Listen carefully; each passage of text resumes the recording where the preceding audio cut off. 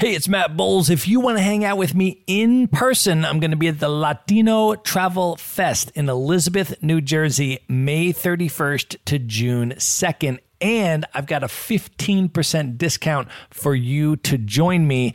Just go to themaverickshow.com/Latino. That's LATINO. There you're going to see your 15% discounted ticket. There are going to be multiple guests from the Maverick Show attending, so you'll be able to hang out with all of us in person. You do not need to be Latino in order to attend. Everyone is welcome.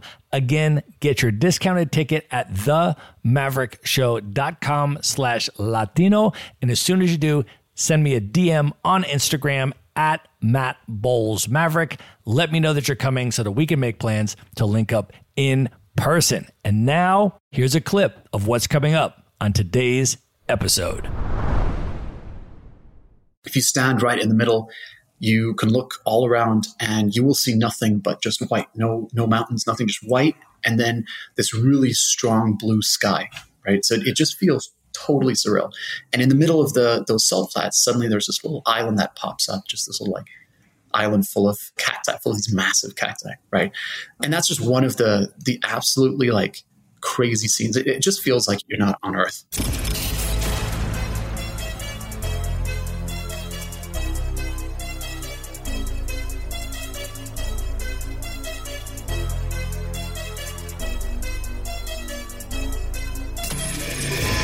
This is the Maverick Show, where you'll meet today's most interesting real estate investors, entrepreneurs, and world travelers, and learn the strategies and tactics they use to succeed. And now, here's your host, Matt Bowles. Hey everybody, it's Matt Bowles. Welcome to the Maverick Show. My guest today is Diego Bejarano Gerke. He is the co-founder and CEO of Wi-Fi Tribe, a close-knit work and travel community of entrepreneurs, freelance consultants, and remote professionals that slow travel the world together while working online. The community currently has over 800 members from 50 different nationalities who join Wi-Fi Tribe's co-living houses for a month at a time in 40 cities around the world. When you join Wi-Fi Tribe, you get to choose how many month-long chapters you want to participate in during the year, pick and choose your locations from multiple concurrent options, hop between continents if you want, and curate your own custom itinerary. The group size of each chapter is usually 12 to 25 people, who have all been brought together based on shared values. Diego personally interviewed over 1,000 remote professionals to form the Wi-Fi Tribe community, and Diego has lived in 23 countries in just the last 4 years alone, traveling around with Wi-Fi Tribe. He speaks 5 languages, and he is here today coming at us from Romania. Diego, welcome to the show. Hey, Matt, thank you very much for having me. Man, I am so excited to have you on the show. I have known your co-founder, Julia, for probably 2 years now, I want to say at least. We see each other all the time at different Nomad events, and I'm super excited. I wanted to get you on the show for so long, man. So it's so good to have you here. So I am currently today, we are not in person, unfortunately. Otherwise, I would have bought you a bottle of wine, my friend. Yeah, I was saying I missed out. Well, next time, as soon as we meet up, we'll make up for that for sure. But I'm actually doing a swing through the United States right now. So I am in Asheville, North Carolina today. And are you in Bucharest, or where are you in Romania? I'm actually in Cluj in Romania. It's kind of like the up and coming tech part here. Awesome. Awesome, man. Cool. Well, let's start back, Diego, just a little bit with your story, because I know you have a really interesting upbringing, and I would love for you to sort of take us through that and talk about how your love and appreciation for travel came about through your upbringing. Yeah, sure thing. I think it's a little bit unconventional. So when I was a kid, I was probably about 1 year old. We moved out of Germany. My mom's German, my dad's Bolivian.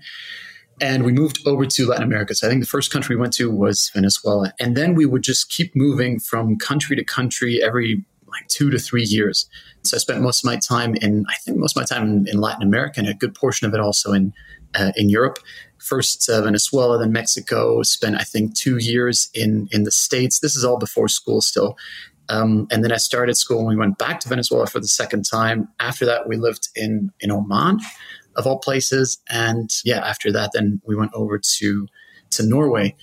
I ended up studying briefly in Germany, dropped university there again, and decided to finish up studying in the UK. And so that was like the first part of my life was just a ton of moving around, right? And so now when my parents say that I have to get a real job, I always just tell them, all right, you guys have yourselves to blame. Bro, I'm still going here.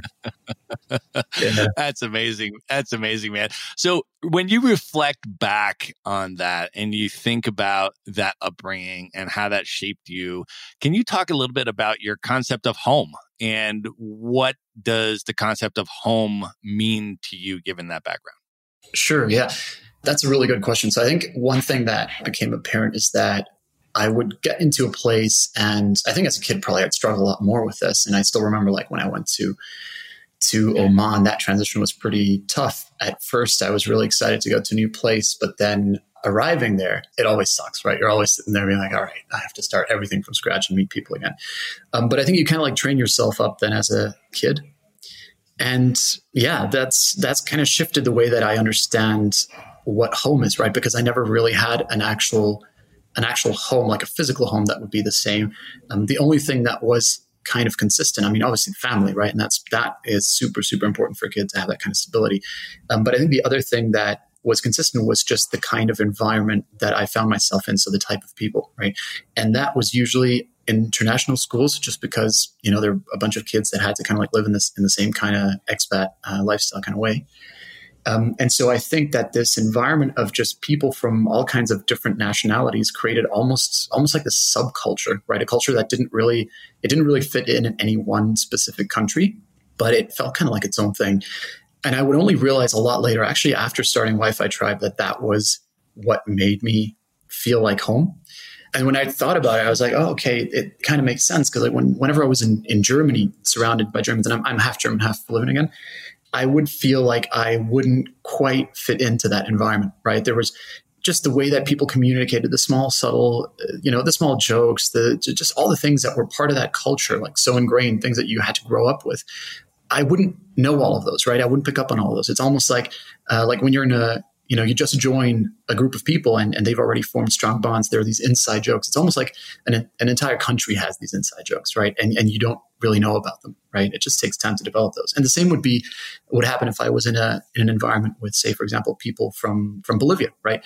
I'd feel very much the same way. But then whenever I got into this international environment, for some reason, it was like we all understood each other on the same kind of level. And then the first time I really realized this was probably about, 6 months into when we started Wi-Fi Tribe. It was in Croatia, and I was just wondering why of all places on earth, Croatia felt, comfortable. Yeah, and I just realized that it was because of the type of people that we were living with in that moment. It was people from all over the world, and that just, recreated that environment that I'd grown up with. So yeah, I realized home doesn't really matter that much.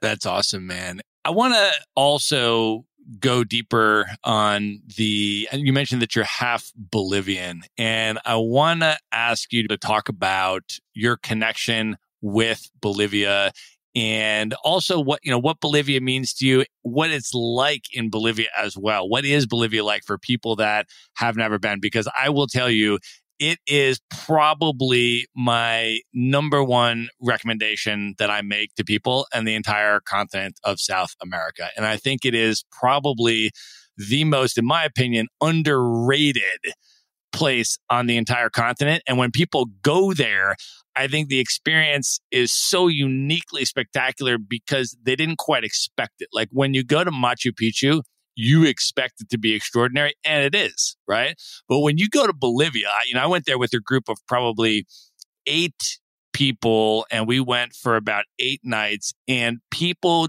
went in not knowing exactly what to expect, and like all of our minds were just completely blown. I mean, it was unbelievable. And when I talk to Wi-Fi Tribe participants, I hear that your Bolivia trip, especially when people go with you when you're there, it's like this legendary, sort of Wi-Fi Tribe experience that everybody wants to do at some point in their Wi-Fi Tribe experience. So can you talk a little bit about your connection with Bolivia, what it means to you, and just describe the country there for people that haven't been. Matt, I'm so happy that you had that kind of experience in Bolivia. That's awesome. And I think that a lot of people have that kind of opportunity because it's exactly what you're saying. Bolivia is definitely underrated as a travel destination. There are similarities with Peru, right? But the big difference is that Bolivia has no idea how to do marketing, whereas Peru absolutely nailed marketing, right? And that means that you're going to have very few tourists in the country, but also that people don't really know what they're going to get when they go through, right? So it's kind of like the people that find out about Bolivia are the ones who are like, oh, okay, look, I'll give it a try. Let's see what's over there. And then they're like, oh, wow, there's a lot of stuff. I really didn't expect it, right?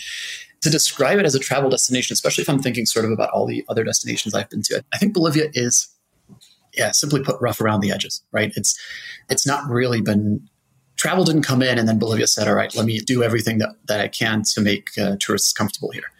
It's more like Bolivia is Bolivia and tourists are welcome to explore it and experience it, but it hasn't been built for us, right? And that's actually, it's fascinating, right? Because you're seeing a country exactly the way that it exists. And on top of that, it just, being a little bit rough around the edges, to me, Bolivia is just an incredibly adventurous destination. There's a lot of cultural elements, but even those feel very adventurous. And then when it comes to, just to the things that you can do in Bolivia, it's all about being outdoors. And you've got the massive salt flats. I think they are the biggest salt flats in the world. If you stand right in the middle, you can look all around and you will see nothing but just white, no mountains, nothing, just white. And then this really strong blue sky, right? So it just feels totally surreal. And in the middle of those salt flats, suddenly there's this little island that pops up, just this little island full of cacti, full of these massive cacti, right? And that's just one of the absolutely crazy scenes. It just feels like you're not on Earth. It's something so spectacular. And that's one side. And then on the other side, you can get to the Amazon jungle. So a big part of Bolivia is the Amazon jungle. Think of it, it's kind of split into two parts. One is this super high altitude area. That's where the salt flats are. And then you've got the mountain range of the Andes that goes between that. And then on the other side, you can just imagine the beginning of the Amazon rainforest and the Amazon river that then later flows over into Brazil. So that's a little on Bolivia. What kind of trips did you do when you were out there? Oh, man. So we went into La Paz, which was, first of all, it's just extraordinary. Its city is just built into the sides of mountains. They have cable cars, right, which blew me away. And not just cable cars, because let's be honest, there's a lot of places in South America where I've ridden cable cars. They're a little bit rickety, you get a view. This is the way that regular people get around, and they were manufactured by the company that built, the Swiss Alps cable cars. I mean, these are state of the art, incredible cable cars, and they're taking you around the city and you're just seeing incredible landscape. And, La Paz was just fascinating, I thought, with the witches markets and, the Moon Valley and, just landscapes, even in the city, the landscape, even in the city is just incredible. And then we did a mountain bike trip down the world's most dangerous road. The death road. The death road, which was extraordinary. And, it was amazing. And to be honest with you, Diego, I had a good bit of trepidation leading up to that trip because I'm like, oh man, it's called the death road. And I haven't ridden a bike in a really long time, let alone something like this. So I was a little bit trepid about it, to be honest. But then once we got there, we had an amazing guide. They take people down every day. And for folks that don't know, the reason it's called the death road is because it used to be the primary commercial transportation route between different points in Bolivia. And it's a one-lane road with no guardrail. And so what used to happen is cars would try to pass each other on a one-lane road with no guardrail and a 1,000-foot drop-off during the rainy season. And one of the cars would go right off the road and drop 1,000 feet, and that would be that. And so you had points where up to 300 people a year were dying on this road. But now they have a commercial, kind of bypass road, highway type of thing. And so, this road is now primarily for, cycling trips and things like that. And so it's quite safe to do, with the guided company and all that kind of stuff. And the scenery was just spectacular. You start up at the top and it's, cold and you're wearing your hat and your gloves and your jacket and you're at the snow-capped mountains. And then you descend, over the course of the day and going down this road. It's just a downhill ride. So it's not a strenuous ride. The whole thing is downhill. and you descend, I think, 10,000 feet. And so as you go down, it's like 60 kilometers or so, you are shedding layers. And by the time you get down, you're in shorts and a t-shirt in the rainforest and you're ready to jump in the lake. I mean, it was like unbelievable. That's exactly it. Yeah. Where can you just bike down and see the vegetation change from, literally 4,000 meters or 5,000 even almost meters altitude of snowy peaks to rainforest. It's absolutely nuts. Surreal. It was spectacular. The scenery was insane. And then after La Paz, we went over to Cochabamba specifically to see the street art. That's literally why we went. It's rated as one of the top 10 street art cities in South America. And we literally were able to find a street art bicycle tour that was available before we decided to go there. We're like, okay, if this tour is available, we're going for this tour.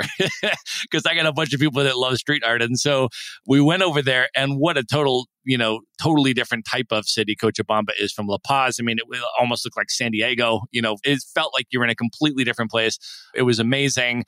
We went there, and then we went down to Uyuni and did the salt flats, which, when I recommend it to people, I make sure that I recommend don't just go and see the actual salt flats, but go on a minimum of a 3-night tour. Yes, absolutely. And there you will be going out and seeing, rainbow colored mountains and red colored lagoons and like all, volcanic rock formations that you can hike around. It literally felt like we were on a different planet every single day. Like you woke up and you're like, this feels like a different planet. I had never seen landscape like that ever. Yeah, that's exactly it. And then, the first time that we did that trip, we went for the 1-day thing. And I had done the 3-day trip, I think already twice before that. And after doing it, I realized, I think we made a big mistake. So, guys, definitely take Matt's word for that. Go for the 3-day trip. You're going to see absolutely crazy things. And you basically rent out this Jeep. If there's a group of you, you can just have a Jeep to yourselves. And you will literally just drive in this Jeep for hours and hours and hours just through these insane desert landscapes, right? The first day is the salt flats, but then the next day you're seeing absolutely crazy destinations. It's really, really worth it. For sure. Yeah. I've never seen landscape like that. And so it's literally my top, South America recommendation. When anybody tells me they're going to the continent, I say, well, in your itinerary, make sure you go to Bolivia and make sure you go for at least a week and do these things. So I'm letting people know, anybody that comes across, has a conversation with me about it, I definitely steer them there. So that's awesome, man. So let's transition a little bit now and talk about the co-founding of Wi-Fi Tribe. So I've been, traveling the world full time with no base since 2013. And when I left, there was no, I started traveling, there was no work travel programs, anything like that, nothing in the space at all. And I know you've obviously been traveling for quite some time as well. So can you talk a little bit about, just the founding of Wi-Fi Tribe and, why you started it, and explain what Wi-Fi Tribe is and the value that it offers? Yeah, for sure. So let's see, that goes back to the end of 2015 for me. That's about four and a bit years ago. I'd basically been working on a bunch of different startups at that point and was just pretty fed up. It was different startup projects. None of them really worked out. And I've been doing that for quite a few years. And so the whole time I was just thinking about, all right, look, if you work really hard today, tomorrow's going to be great. It's that whole idea of like grind hard so that you can build a better future. But, without sort of any time to do any of the social stuff, and, even my own personal professional network was suffering from that. No travel really, like it was literally just, let's see if we can get things to work. So when I got to the fourth startup that wasn't working out, I just told myself, look, whatever's going to happen next, I'm going to fix the lifestyle thing first. And once I've managed to fix that, then I can go back and see if I want to actually, potentially do another startup project, right? So I basically wrote off startups for a while, right? And yeah, first thought on my mind was just like, okay, well, what is it exactly that I've been missing over the last years? Well, first of all, it was that idea that, okay, I'm getting older and I'm sort of like missing that age where most people tend to start traveling because they have a lot more freedom, right? So I said, all right, travel is definitely one of them. And that's always been important to me.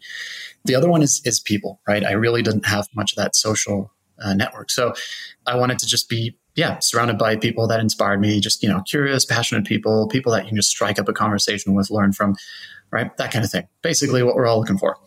And then the third element was that I wanted to be able to keep working as I was doing all of that, right? So I was kind of looking at it as more of a long-term sustainable thing rather than just hopping in and out of those different stages of life. So the only way that could really work out for all those things to come together was basically what we're doing now, right? Like it was just naturally the only thing that we could do. So seeing as we had that house in Bolivia, right? We have this house that's 30 minutes outside of the city of La Paz. So it's actually like, it just feels like you're just in the mountains out there.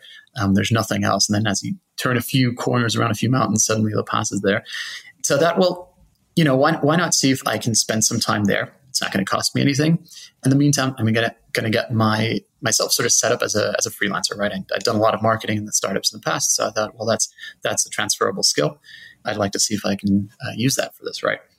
And then to work out the people part, I decided to just email probably about 100 friends and just ask them, hey, would you like to come along to Bolivia with me? Look, ideally, if you've got some work to do, take it along. We can just work from there. That's kind of what I'm planning to do. And in the weekends, I can show you around basically my home country, right? And show you all those places that we literally just talked about. That was basically, the simple version of it. And one of those people that I reached out to was Julia. So that's the person that you've met, my co-founder. You actually met her way before we got in touch. And she had been at that point already living in South Africa for quite a while working remotely. So she just thought that this whole idea was a really cool thing. And she was in right away. And then we met up and started talking about it and realized, okay, maybe, we can set this up a little bit more, like with a few more people, because, not that many people were remote when I asked my list of sort of 100 emails that I sent out. So we set up a quick website. I think this must have been 3 weeks before we went out to Bolivia. So it was a super simple Squarespace website, and grabbed that link, posted it in a few digital nomad groups. And yeah, that was it. Then a few weeks later, we arrived in Bolivia, and that was super, super bare bones. At that point, again, Bolivia is not known for great internet. And you can imagine 4 years ago, it had really, really bad internet. And our house, 30 minutes outside the city, even more difficult, right? So that was kind of like our first experience there. Later, we set up this insane network of radio wave antenna stuff to get internet from the city out over into the house. It's the most expensive internet setup we've ever done anywhere, but it's worth it because now we had better speeds out there than anywhere else in the city, right? But yeah, that was a big challenge that we had to overcome at first. But also that first group of people, it was for free. It was literally just friends, come over, let's have fun. The idea wasn't let's build a business out of this. It was literally just, look, I need to change my lifestyle because it really sucks, right? And then as we were out there, we were surprised to see, just how many people were interested in this concept. And we'd already seen some ads go around that Remote Year had been putting out there. And Remote Year at that point was the only other organization that was doing month-long stays for people working remotely. There were a few other organizations that were doing like these, a week or 2 week long retreats, but they were really just mostly retreats. They weren't a lifestyle kind of thing, right? And so seeing some of those ads, we realized, well, okay, maybe Facebook ads worked, right? And that's something that I had been literally just learning as I was doing my whole freelance thing for 3 months or so before kicking off this little project. Yeah. And so we put some ads out there and said, all right, next location, let's see where we're going to go next. We thought, how about Costa Rica? Sounds like a beautiful place, right? And so we were looking for houses in Costa Rica. We zoomed out a bit more. And suddenly we found like this stunning place, right? And we're like, all right, that's got to be it. This place is just so good. It works out price-wise. We can make this happen, right? It was right on the beach. Well, actually on this like cliff. So you had this infinity pool that was just overlooking the ocean. Absolutely stunning, right? Turns out it wasn't Costa Rica. It was in Nicaragua. So our second chapter ever was Nicaragua. And that was it. We just promoted that through Facebook ads. And I will say that I think the only reason that this whole thing worked out is because we figured that one little piece out. Without Facebook ads, I don't think we would have even been able to start this. But yeah, since then, we pretty much just added another chapter every month. It was very much like a very organic, like on a rolling basis kind of thing. We'd ask the people that were there on the chapter with us, hey guys, where do you want to go? What do you think's exciting? We'd put ideas out there. People would say, oh, what about this place, that place? And so bit by bit, our itinerary was just forming as we were moving along, right? So like a super, super organic thing. That's awesome, man. And Maverick Show listeners know that I've interviewed a number of Wi-Fi Tribe members on this podcast who have described their experience. Danielle Thompson actually went to the Nicaragua house and described her whole experience with that. And Marissa Medin has extensively described her experience with Wi-Fi Tribe. And a number of my interviewees have subsequently done Wi-Fi Tribe chapters, Sean Tierney and Ben Lakoff and other people. So Maverick Show listeners are definitely familiar with, a lot of your Wi-Fi Tribe members and their experiences. And I want to actually take this opportunity to ask you, Diego, about the significance of the name and specifically the word tribe. Can you talk about what the word tribe means to you, why you chose that, and why that is so important? Yeah, great question. So the focus for Wi-Fi Tribe since the beginning has always been community, right? What we wanted to create was something that was always going to be super tight-knit. And so one of the rules that we set early on was, all right, we're going to limit it to max 25 people on a chapter, right? And that's because previously I'd been doing this other startup and we ran these trips. One year we ran a trip to Ibiza. It was for a week. There were 3 members. And the next year we ran it with 40. And we just thought it was going to be, even better because the more the merrier, right? But we realized that the second time when we did that, somehow people just didn't connect in the same way, right? And instead of it breaking down to maybe 2 groups of, 20, it ended up breaking down into groups of like 2 here, 5 there, 3 there, 4 here, right? So the entire experience was this really like, broken down, fragmented kind of setting. So that was the first component, right? And tribe to me as a word, it does 2 things. First of all, it really does focus us on what this is ultimately all about, right? This is about human connection, and a tribe is typically seen as a small collection of people living together, right? And that's exactly what we are.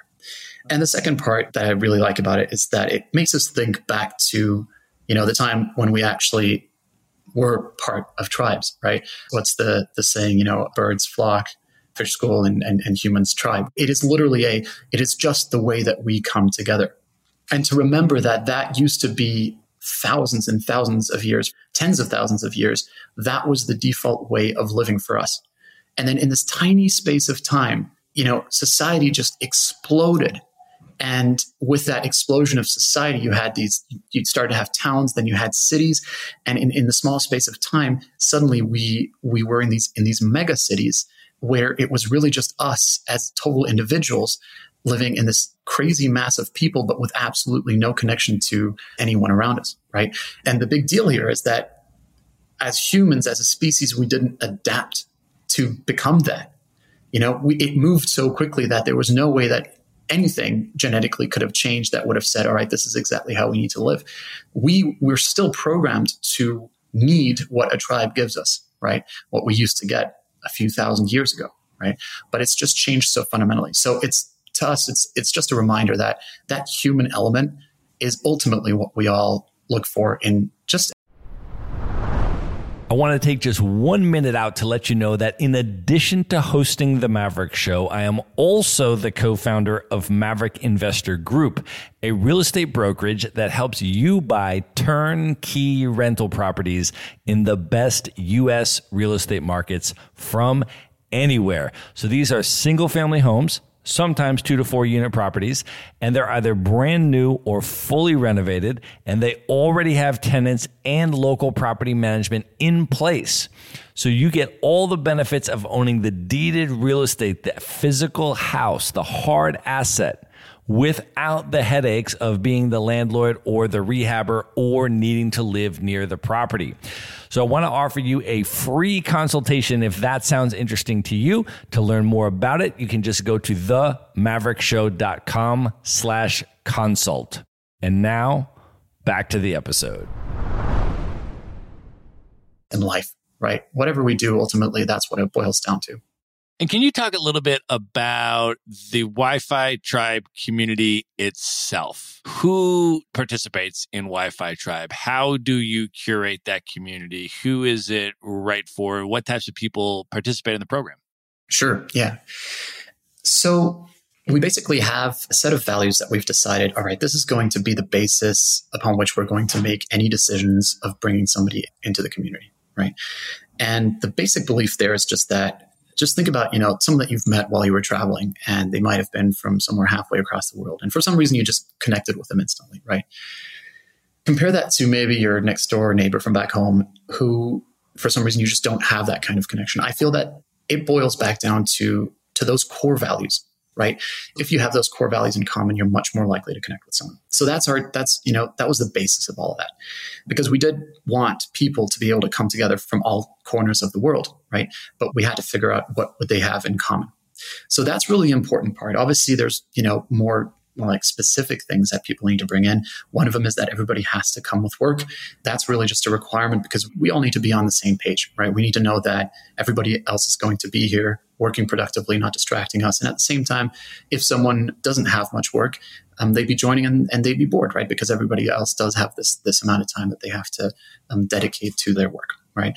And then the other expectation that we have of everyone joining is just that people get involved, that they participate, that they basically co-create their own experience, right? And we found that the more that people have done that, the more that people have basically given sort of parts of themselves to that experience, the better the experience has been and the more cohesive the entire community has been, right? So that's really what we optimize on site.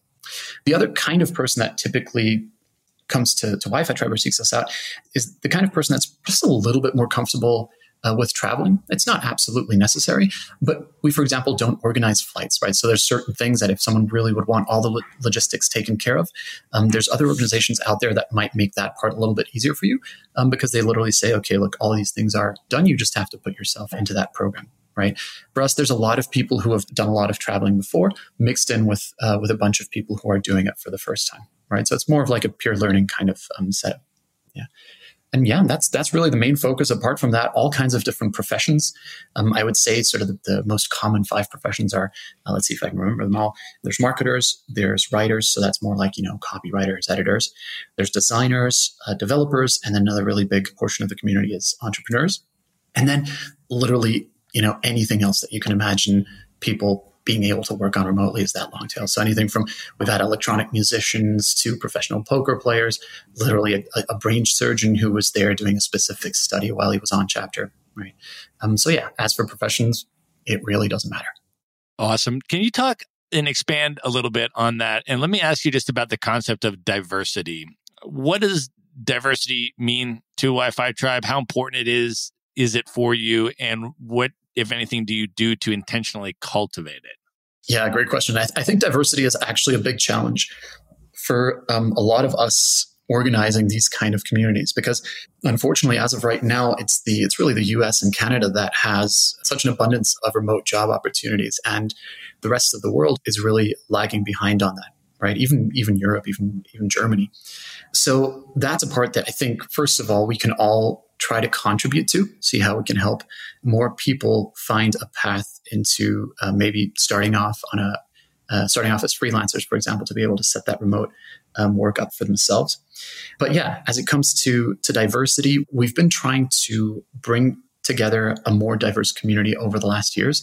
Part of that means that when we get to a point on a chapter where the chapter is almost full, we will set aside a few spots within a chapter and aim to fill those spots to balance out the community there. And that can either be a gender balance in case that's necessary, but usually that's quite well balanced.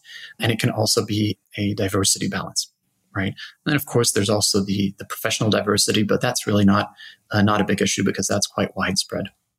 So let me ask you this, Diego. I travel the world with a number of friends of mine who are people of color, and we have pretty candid conversations about the nomad space and work travel programs and different things like that. And, a lot of times I will get feedback in general that, from people of color that say, I'm not sure if, XYZ program or experience would be something that I would be comfortable doing. I'm not sure if I'd feel, safe and comfortable and, all of that in this program, just based on, the demographic that I perceive is, the primary demographic in that program. And I'm wondering, what would Wi-Fi Tribe say to people of color that are listening in terms of, just describing the experience and, is Wi-Fi Tribe a safe and comfortable space for people of color? Is that a priority of the community? And how would you sort of address those concerns? Yeah. Absolutely. Great question. So that does seem to be a challenge because we've seen that just in the communities, there's unfortunately a smaller representation of people of color.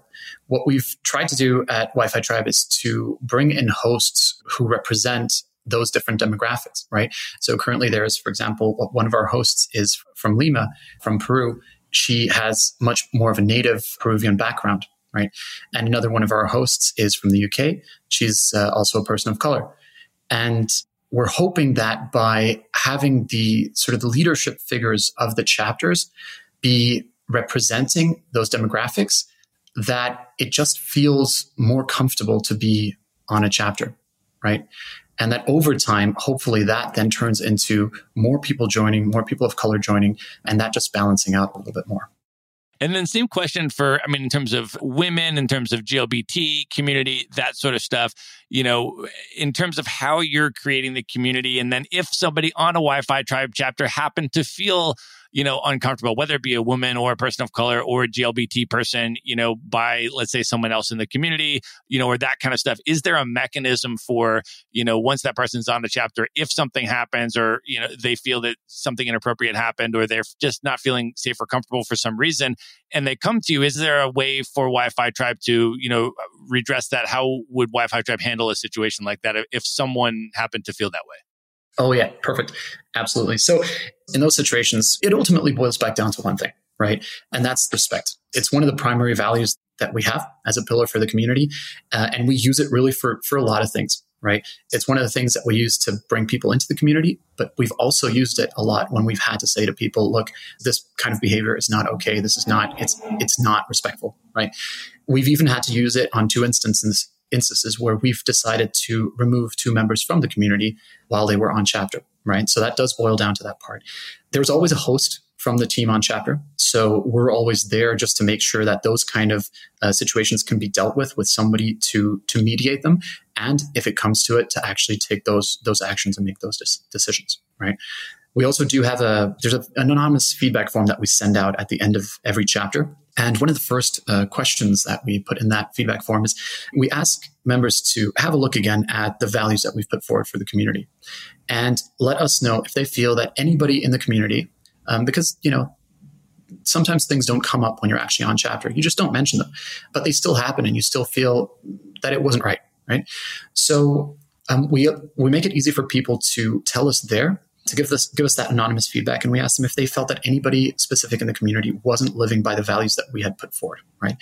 And if we hear the same thing about the same person from a few different people, that's when we'll take action. And if it's a serious situation, we will remove that person from the community, right? So in the space of the last 4 years, as the community has grown, and this has especially happened in the first two up to 3 years, we've removed, I think, either 50 or 60 people so far. Right. So there's both a constant effort to filter people in by the right values, but at the same time also filter people out.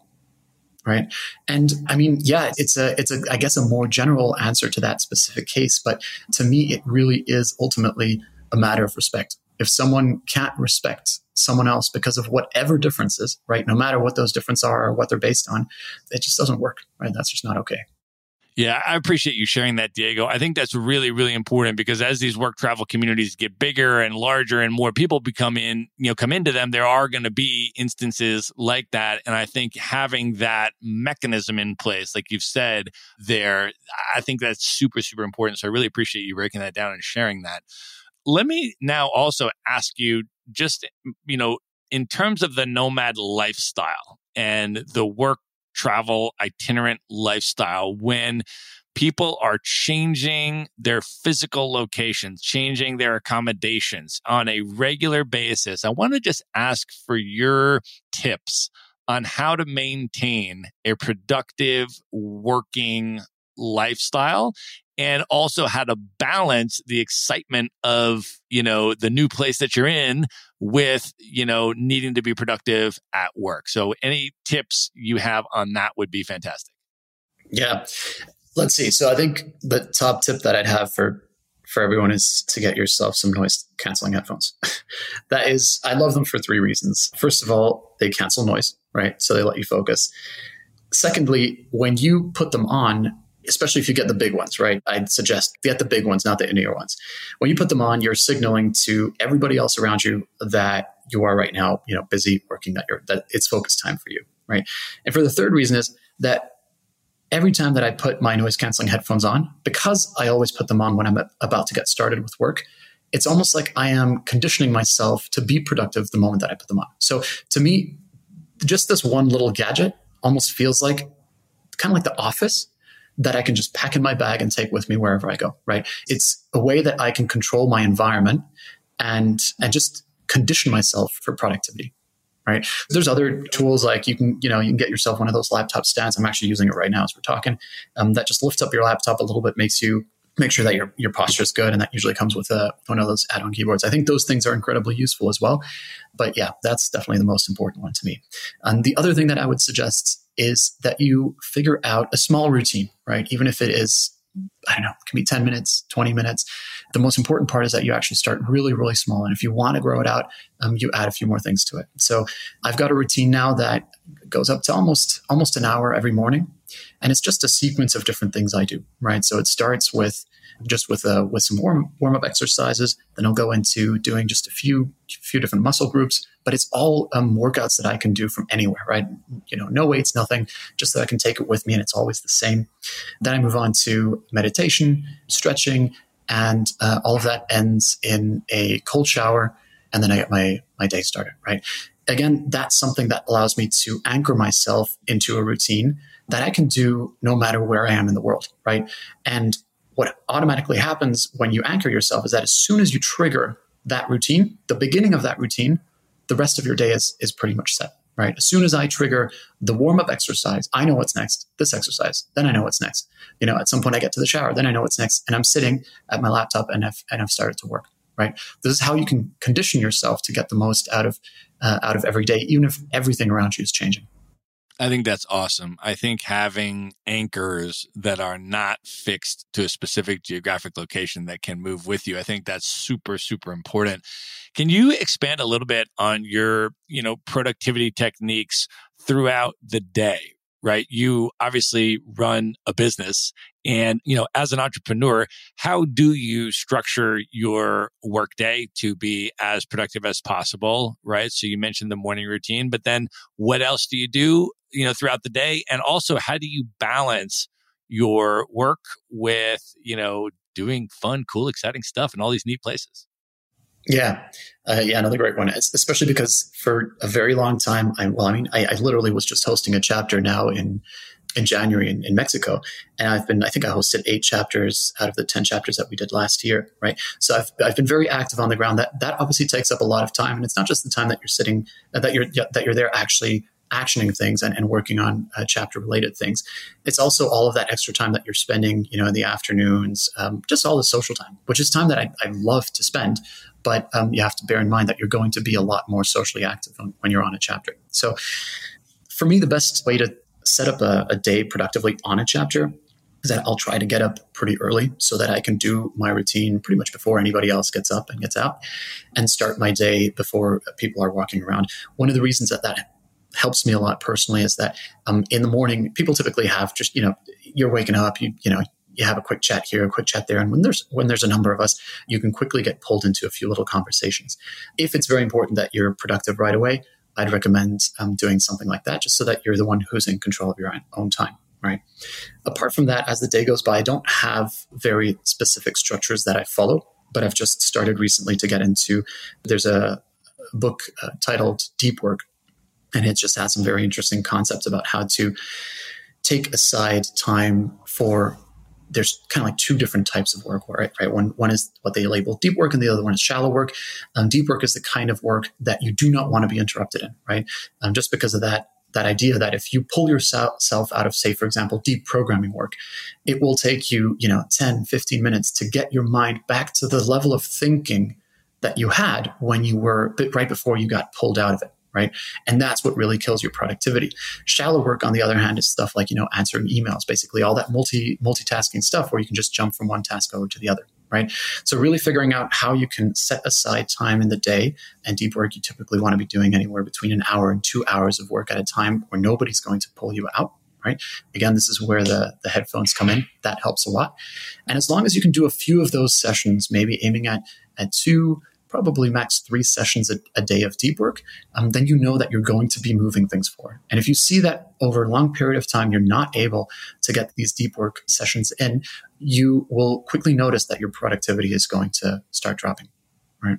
The other thing that I've done recently, and this for me, I think has been probably the most impactful thing, specifically when it comes to actually running a business while traveling, is that I started meticulously time tracking. Right. I'm time tracking right now with absolutely everything, every single task that I do, categorizing those tasks, and even to the point where I'm tracking, breaks and all the other little things that I have. I then use that. So I've built up my own Excel spreadsheet for that. And then I use that to understand where my time goes. Right. And I've already identified a number of areas where I realize that if I keep on investing my time in this way, I am going to slow the company down because I need to invest my time into something else that's going to move us forward a little bit more quickly. Right. So it's just back to that old idea of if you can't measure it, you can't track it, and then you can't improve. Awesome. Let me ask you one more question that I get asked a lot about the nomad lifestyle, and I want to get your take on it. People ask me about finding love as a nomad. How do relationships work in a location-independent, itinerant lifestyle? Any input or tips or advice that you have on that, Diego? Oh, that's an awesome one. Yeah. So I wouldn't know how to find love in this kind of lifestyle because I've been with my girlfriend now for, she's going to kill me if I get it wrong. I'm going to say 7 years. It's been a long time. So basically, before we started this whole thing, we were already together. But interestingly, she worked at a different company, Rome. Actually, in case you've heard about it, Rome is, so it's not WeRome, it's Rome, the location that had or the company that had several permanent locations. And that meant that she was kind of like semi-nomadic. She had to be on site when they were setting up those spots. And then when she didn't have to be on site, she would come and join me as we were traveling around the world. As much as it looks like I have a remote job or a location independent job, for the last 4 years, my job actually wasn't location independent because I had to be on the chapters that we were running, right? So that made it a little bit more difficult for us at that point. My recommendation for people trying to find love in this kind of lifestyle, let's see, the challenging part is finding a partner who has that same lifestyle. So what you probably want to do is put yourself into different situations where you're more likely to find those kind of people, right? Whether that is joining co-working spaces, and there I'd really recommend to join co-working spaces with really active communities, right? Because it's one thing to just go to a co-working space and another thing to really have an active community around it. The dojo in Bali is a fantastic example of a very active community, right? Another example is obviously something like what we're doing. There's something called Nomad Soulmates, right? And they're literally building an app for people who are traveling, working remotely, and who are single, who want to find a partner, find love. Right. So there are a few of those different things out there that'll just make it more likely for you to meet somebody. But ultimately, I mean, there's probably a few different things that sort of come into that formula of making it more likely for somebody to find love. One of them is just to meet enough people, right? Making sure that you're meeting enough people, in this case, who are also remote. And the second one is the experiences that you share with those people and your proximity to those people, right? Are you meeting a lot of people on a really superficial level, or are you really, really meeting a lot of people? Like, are you connecting with a lot of people? And that just obviously increases your chances. Awesome. Let's change gears a little bit. I want to ask you, just sort of from the entrepreneurial perspective, as a business owner and as a CEO, take us behind the scenes a little bit of running Wi-Fi Tribe. How do you manage a fully distributed staff across different continents and time zones? Can you share a little bit of that? Sure. The first thing that comes to mind is you need to find one time that works in every time zone. You need to peg your weekly team meeting to that specific hour, and it just needs to stay there. Right. And then you need to tell your team, guys, I don't care from where you work, that, we've got complete freedom, but this time, there's this 1 hour every week that we all have to be able to make it for calls. Right. Otherwise, it gets incredibly difficult if you have people that are on one side of the world, in San Francisco, and then on the other side of the world in Japan, for example, and you've got something crazy like, maybe 15-hour difference, right? Where 6 a.m. can be an 11 p.m. Right. You have to make sure that everyone is in agreement on that one time that overlaps. The other part is just putting everything in writing, right? Over communication at this point. We use Slack. It's a really common tool. We actually also use that within the community. So we're kind of like using that for two purposes. We've completely stepped out of email so email's really only what we use when we're in contact externally with people outside of the team. And that's just because everything that is on Slack is visible to everyone else in the team, right? It just makes it so much easier for everyone to be in the loop and in the know, so that you don't have these silos of information that somebody holds on to and that other people don't have access to, right? And then apart from that, probably to try to minimize calls. We used to have a lot of calls and realized that was taking a lot of time, a lot of energy. You need to really make sure that you focus the little time that we can invest into calls, and make sure that you get to decisions, you get outcomes from those calls. Awesome. And then do you guys meet in person at periodic intervals? Yeah. And now that's a perfect example. It is the first time. So the first time that we did that was at the beginning of this year, that we managed to bring the whole team together in one location, which is absolutely ridiculous for a company that does this literally every single day for other people, right? But we never managed to get ourselves together in one location. And when we did it, we realized, okay, this is absolutely essential. How did we ever, work without this for the last 4 years? So what we're trying to do now is to build in a retreat environment, ideally twice a year. If we can manage it, it could even be 4 times a year, so potentially once a quarter, so that it feels like this, kind of like this longer term sprint where you're setting everything up together, you're getting excited together, you're setting up goals, you're brainstorming all the different things that you're going to be working on, and they say, all right, guys, now spread around the world, do your thing, let's get this thing done, right? And we'll reconvene, in 6 months' time, and we'll have another conversation. What happens if you don't if you don't have these kind of situations where the team can meet each other, is that those relationships just don't really build, right? And I think in order for the team to really want to help each other out, right, to really step up to support each other, which is critical in team dynamics, you need to be able to form that friendship within a team. Awesome, man. And I know that you have overseen the marketing operations of Wi-Fi Tribe since the beginning. And you mentioned that initial sort of Facebook advertising strategy that got you guys off the ground there. I'm wondering now, many, many years later, what types of marketing techniques, and I'll just sort of preface this with, obviously, as business owners, our favorite, way to get business is, number one, through repeat business, and number two, through referrals of satisfied customers, of course. But in addition to those two, and I know you guys have a lot of both of those, but in addition to those two, what types of marketing techniques are currently working for Wi-Fi Tribe now to get you new customers and in front of your target market? Yeah, that's pretty interesting. So as for the referrals, that is obviously one of the biggest ones, and you got that spot on. The repeat is another really, really important one. And I'll say that very interestingly, in the first year, we probably only had about 15%, so 15% of people who would do a chapter coming back for another chapter, right? Which is really, really little. And then in the second year, that jumped up to 87%, right? So there's just this massive, massive jump.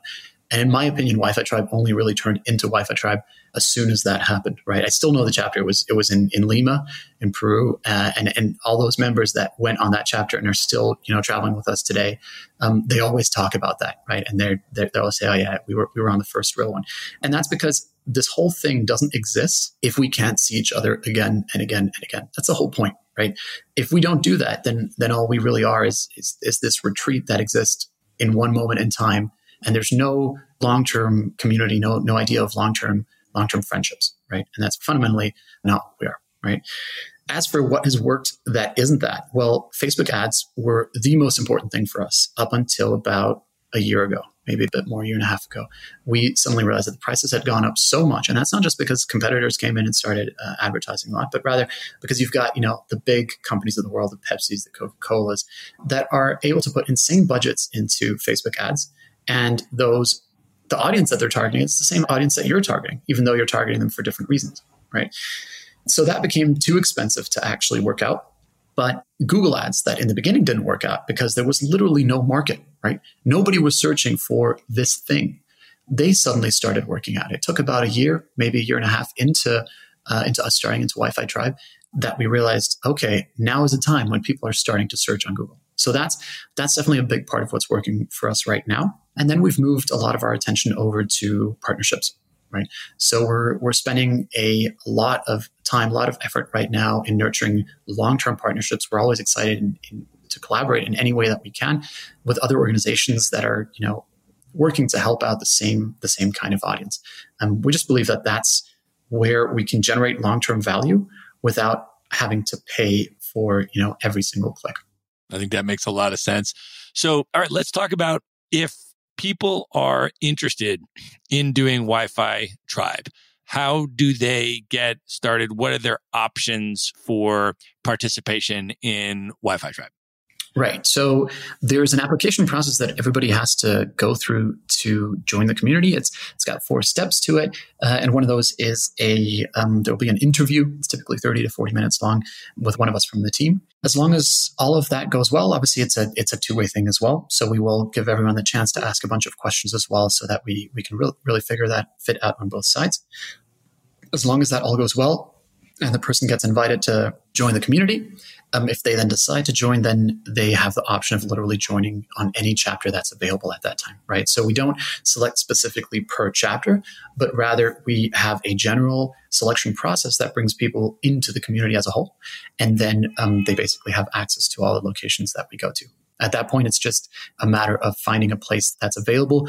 That's unfortunately recently become a little bit more difficult. We used to have people joining a lot more spontaneously on chapters, but now those typically get booked out 2, sometimes 4 months in advance, with some crazy locations booking out like 9 months in advance or so. So that's one recommendation I have to people, is to try to start planning a little bit further in advance, as that has just been a general shift. Awesome. So they come in, they join the community, they pay a small fee up front, then they're a member, and then they can choose how many locations they want to go to over the course of the year. They can travel for a full year, 6 months, 3 months, 1 month, whatever it is. They pick their number of locations, and it's a little bit cheaper if they choose more locations in a single year per location, right? That's it. And then they just get to pick which locations they want to do. So you guys have concurrent, simultaneous options on different continents, and people can hop around and just pick the locations that are the most exciting for them and basically curate their own itinerary. And then they'll have a group of Wi-Fi Tribe community folks there, whichever one they pick, correct? Yeah, that's exactly it. So the more chapters that someone does, obviously the price does go down with that. And we usually have 4 or 5 different locations running at the same time. So that'll be across the 5 continents, Europe, Africa, Asia, North and South America. Awesome. And then you mentioned the Slack community a minute ago, Diego. I wanted to just expand on that as well. When somebody joins the Wi-Fi Tribe community and they come into it, can you talk about the value of that virtual online Slack community and what that's like? Yeah, for sure.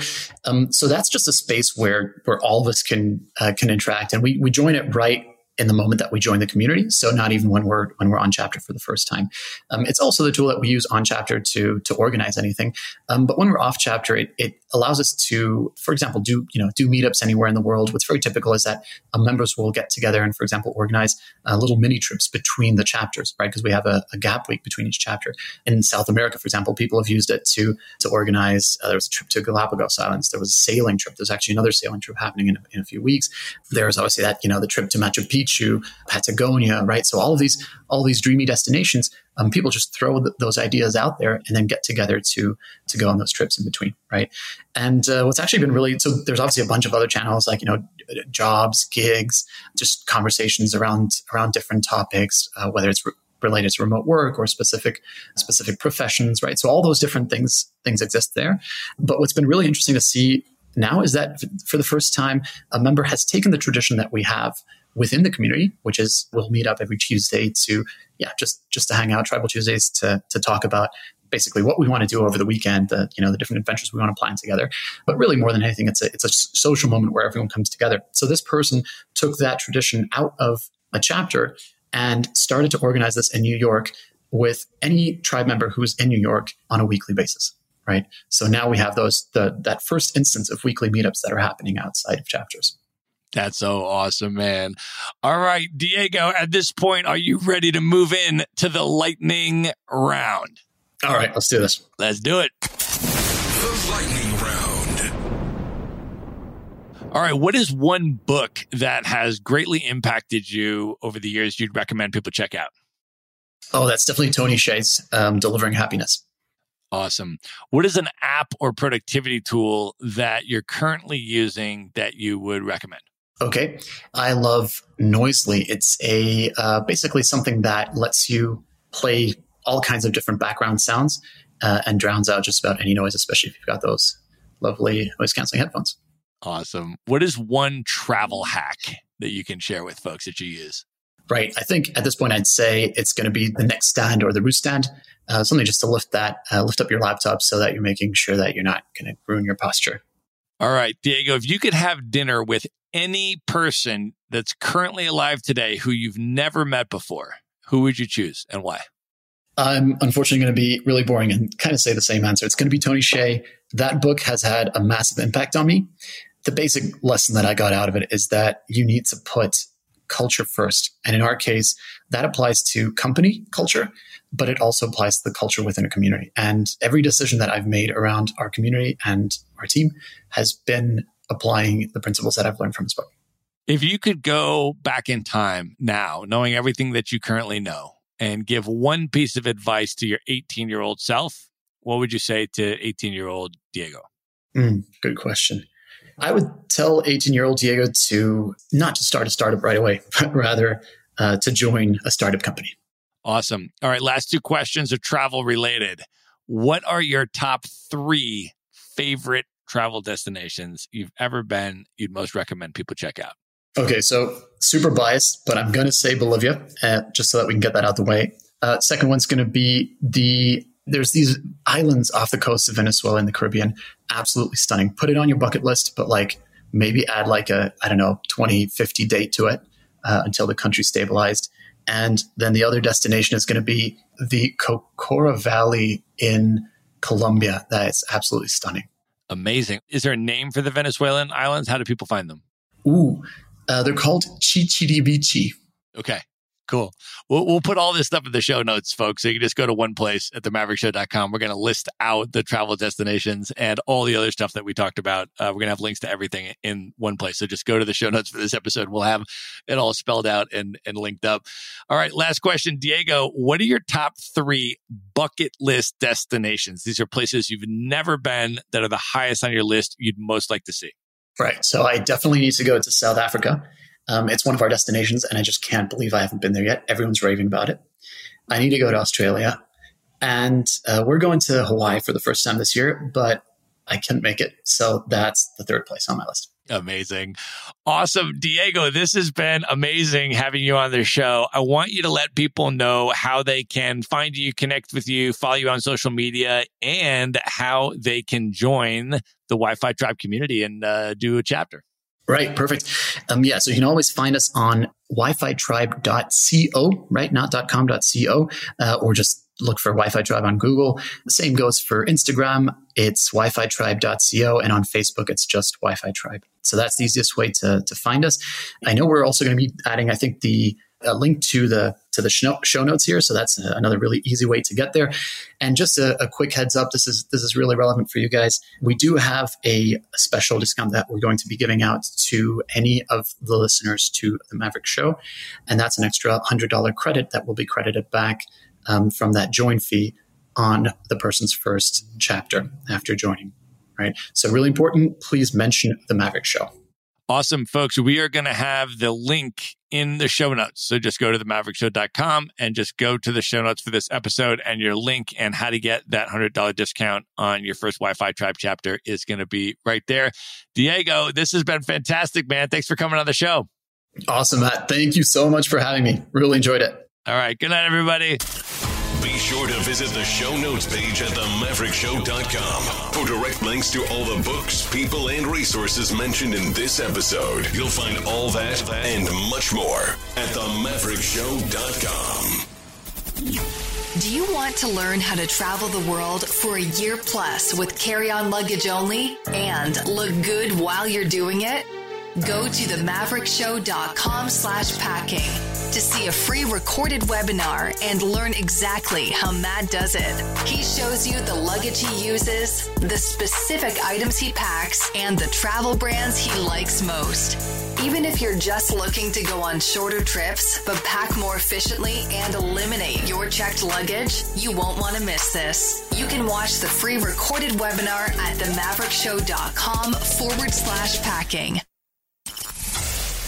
Would you like to get Maverick Investor Group's white paper on real estate investing for digital nomads? How to buy U.S. rental properties from anywhere in the world and finance an epic international lifestyle? Just go to themaverickshow.com/nomad. The report is totally free and available for you now at themaverickshow.com/nomad.